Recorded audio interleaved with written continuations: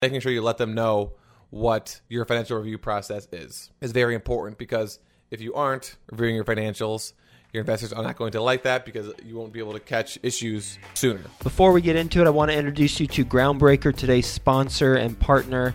They are an all-in-one suite of tools for small to medium-sized real estate syndicators. They've got a special focus on real estate syndicators with 1 million to 100 million assets under management.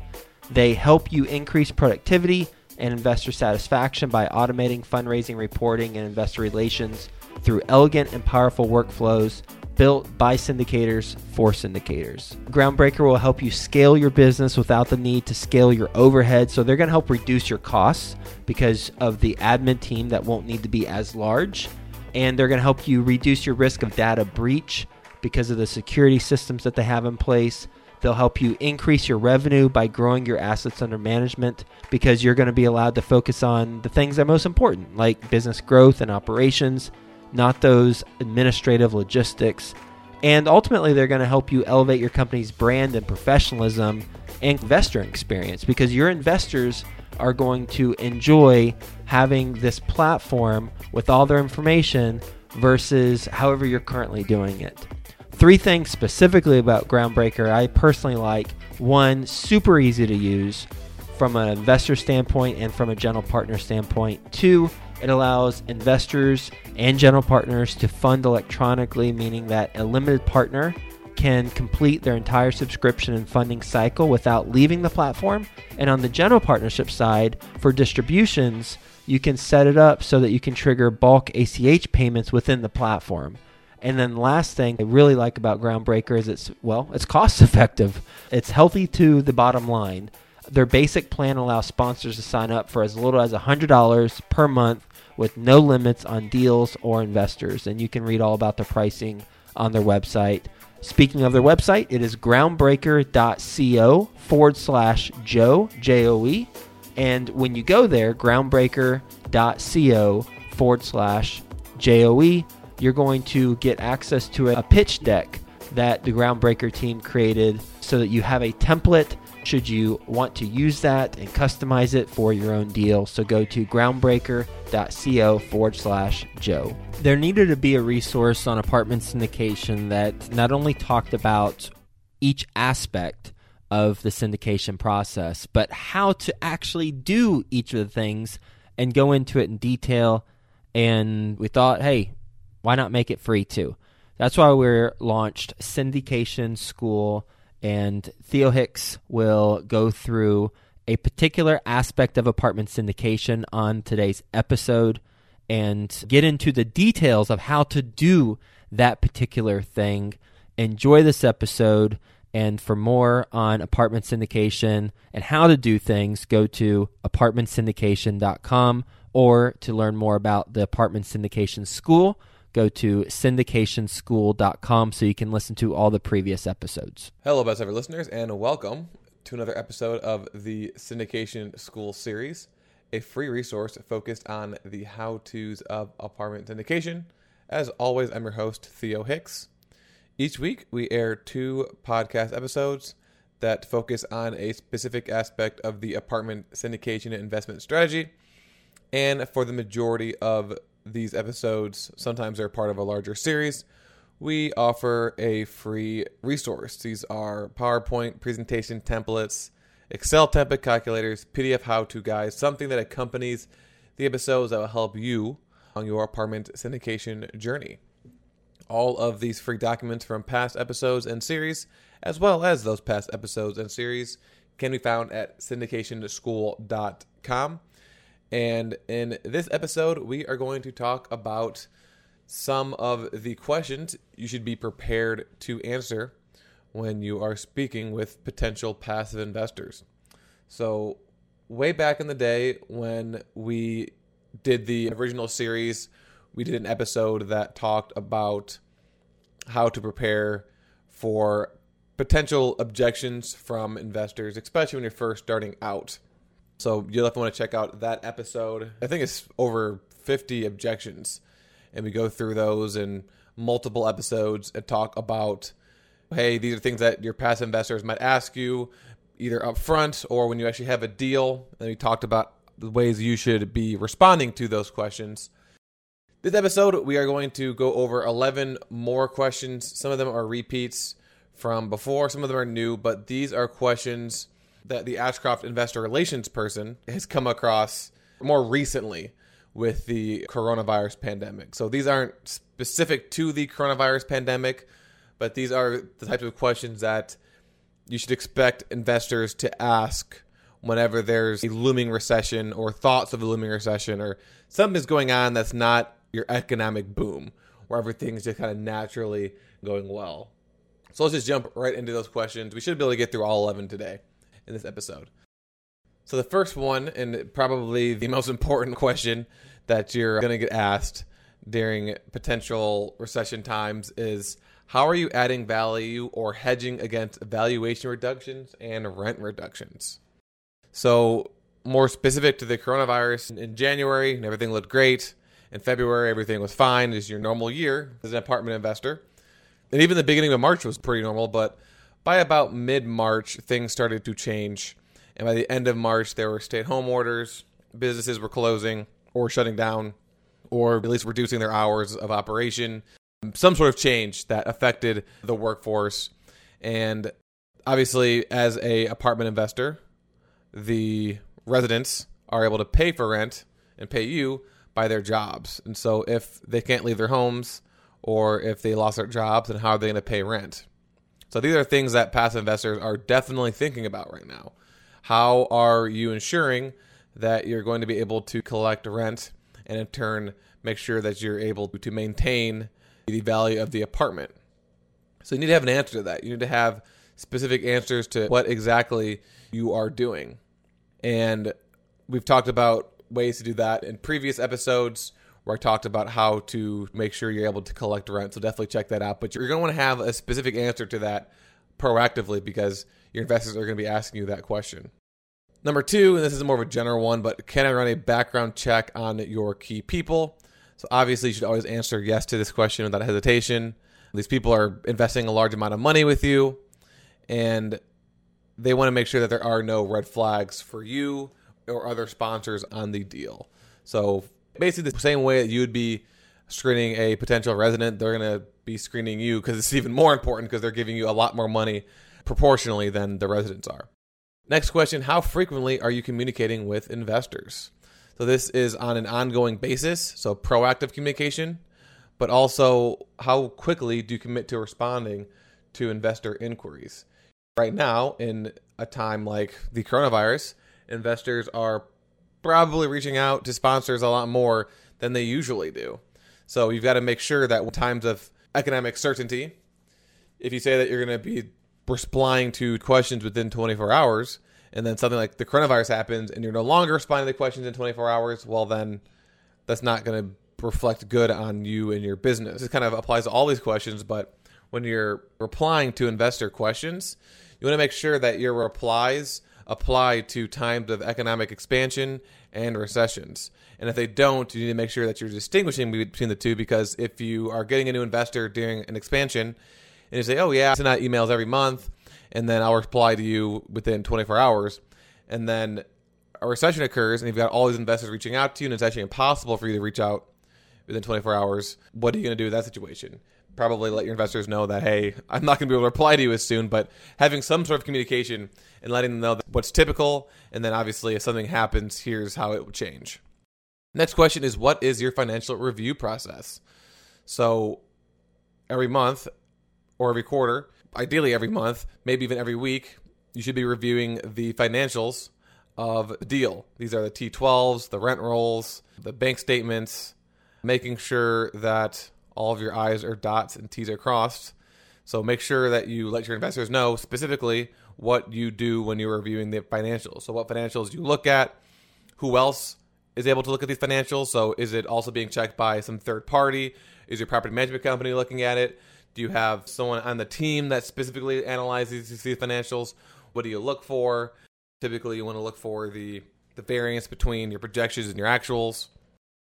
Things like that. So it's making sure you let them know what your financial review process is very important, because if you aren't reviewing your financials, Your investors are not going to like that because you won't be able to catch issues sooner. Next question, what is the worst case scenario and how do you try to mitigate that? So obviously the worst case scenario is you lose their money and then you do a capital call and you lose their money again. So what types of things have you put in place to make sure that that doesn't happen? So what types of things have you put in place to make sure you don't need to do a capital call? What types of things are you doing to make sure that you're able to preserve your investors' capital? So we've talked about this countless times on Syndication School. It obviously starts with the 3 immutable laws of real estate investing, which is to buy for cash flow, not appreciation. Make sure you secure long-term debt, and make sure you've got adequate cash reserves. So those are really the 3 most important and best ways to make sure you're conserving investor capital. So again, not making them money, but also not losing their initial capital. So they don't really care what the worst case scenario is. They more care of how would that worst case scenario affect them. How much money could they lose? And again, the answer is they could lose the money they invested. You ask for more money, and they lose that. And I guess the worst case scenario is they give you more money and you lose it again. So what types of things are you doing to mitigate the risk of that happening? Next, can you send me investor references, current and on deals that have sold? So that's also important. So typically when you think of references, you think of just the current deal, but also investors that maybe invested on a deal that sold and did not reinvest. So make sure that if they ask for references, you say yes. If they ask specifically for people who no longer invest with you, then give them those references as well. Next, in your return projections, are the numbers presented project level or net to LP? So obviously, whenever you are underwriting your deals, and we've talked about this on the Syndication School before, you've got your overall cash and cash return and your IRR, which are the 2 most important metrics. And then you've got your LP level IRR and cash on cash return. Those are not going to be the exact same because even if the investors invested all of the capital into the deal and the GPs had no money invested into the deal, you as a GP is still getting fees up front. You're getting ongoing fees and profits, and they're getting fees and profits at sale. So not all the profits are going to go to the limited partners. So if you're presenting project level returns and you aren't projecting LP level returns, then you're not setting yourself up for success, because what's going to happen is once you begin to send out distributions, or maybe even all the way up until the point where you sell the deal and the investors are getting returns that are below the project projections, because the project projections are going to be different than the LP projections, they're going to be confused and ask you, hey, you told me that the returns were going to be 20%, but they're actually 15%. What's going on? And obviously one of the answers could be that you didn't meet your projections, but another answer could be that, oh, well, I gave you the wrong projections, which is probably even worse. So make sure that whenever you are sending any sort of numbers or projections or returns to your investors, you're sending them returns to them, right? They don't really care what the overall project returns are. They want to know what money they actually get. Next, how much liquidity do you keep as reserves in each deal? So right now, that's huge, right? People who did not have liquidity are struggling right now, and those who had liquidity and reserves are not struggling as much. So how much money are you saving upfront at closing when you purchase a deal, and how much money are you saving on an ongoing basis? Because if something happens unexpected, you've got enough cash in reserves to cover the expense of that, or to cover any reductions in income, reductions in rent collections that come from some sort of event like the coronavirus. So the rule of thumb is about 1 to 5% of the purchase price as an operating account up front, and then $250 to $300 per unit per year in reserves. So the first one's up front, the second one's like an operating expense that comes out before you calculate your cash flow. Next question, how much do the principals or company invest in each deal, and at what level? So I'm pretty sure when I originally talked about the GPs investing in the deals, Ashcroft was not doing the Class A, Class B. So there's an extra layer to this question, which is number 1, how much money are they investing? But number 2, are they as Class A or Class B? And I actually had a conversation with Frank, who's one of the founders of Ashcroft, at the Best Ever Conference. I was asking him about Class A and Class B, and he mentioned that he invests as Class B because that creates a lot more alignment of interest, because for the Class A, they get the 10%, but they don't participate in any upside. whereas Class B gets a lower preferred return, but they do participate in the upside. So if the deal does really well, they do really well. If the deal doesn't do very well, then they don't do very well. So when you are thinking about whether or not you want to invest in your own deals, the answer should obviously be yes. You need to invest in your own deals so that you have skin in the game, so that you have a limit of interest, right? Because if an investor asks you, are you investing in your own deals, and you say no, you better have a good answer. And I don't know what a good answer could be that would alleviate any concerns that they had. But going above and beyond that, not only do you want to invest, but you want to invest in the class that is benefited by the deal doing well and suffer from the deal not doing well, which creates even more alignment of interests. So let them know how much money you have in the deal that you're investing as the class of investor that participates in the upside and the downside. Next, who will be managing the property and how long have you been working with them? So we've done countless episodes on property management companies. Obviously, the property management company is going to be managing the property. And the one question they're asking here is how long have you known them? So obviously let them know how long you've known them for, how long you've worked with them for, how many deals you've done with them. Check out the Syndication School about the ultimate guide for finding a property management company for more on that. Because that was basically the entire episode, or maybe even 2 episodes, talking about how to find a property management company, how to screen a property management company, and also how to be prepared to answer the questions that they have about you. But obviously the property management company is the most important team member besides the members of the general partnership, because they're the ones that are responsible for the day-to-day operations of managing the day-to-day operations at the property. And especially at times like coronavirus, you want to make sure you've got a property management company that's rock solid, because a lot of adjustments need to be made in a health crisis like this. And if you don't have a rock star property management company, you're going to be in trouble, especially when it's harder to collect rent. People are working from home, so you can't really do in-person tours, things like that. So you want to make sure you have a property management company who's flexible enough to handle these types of unknown events that occur. Last question is, how many deals have gone south or sideways? And how do those affect your strategy? So obviously, if you haven't done many deals before, then you aren't going to have an answer of a deal that's gone south or sideways. But I guess if you have only done one deal and that deal went south or sideways, they don't really want a horror story. They're not supposed to scare them about what went wrong. What they want to know is, what was the mistake that was made, or what was the problem? Was it your fault or was it not your fault? And then what did you do to solve that problem? So if it was like a really small minor mistake, then let them know that it was a small minor mistake. We implemented this solution and we were still able to provide our investors with returns. Essentially, all these questions, they want to know, is my money safe? 1, and number 2, will I be able to make money?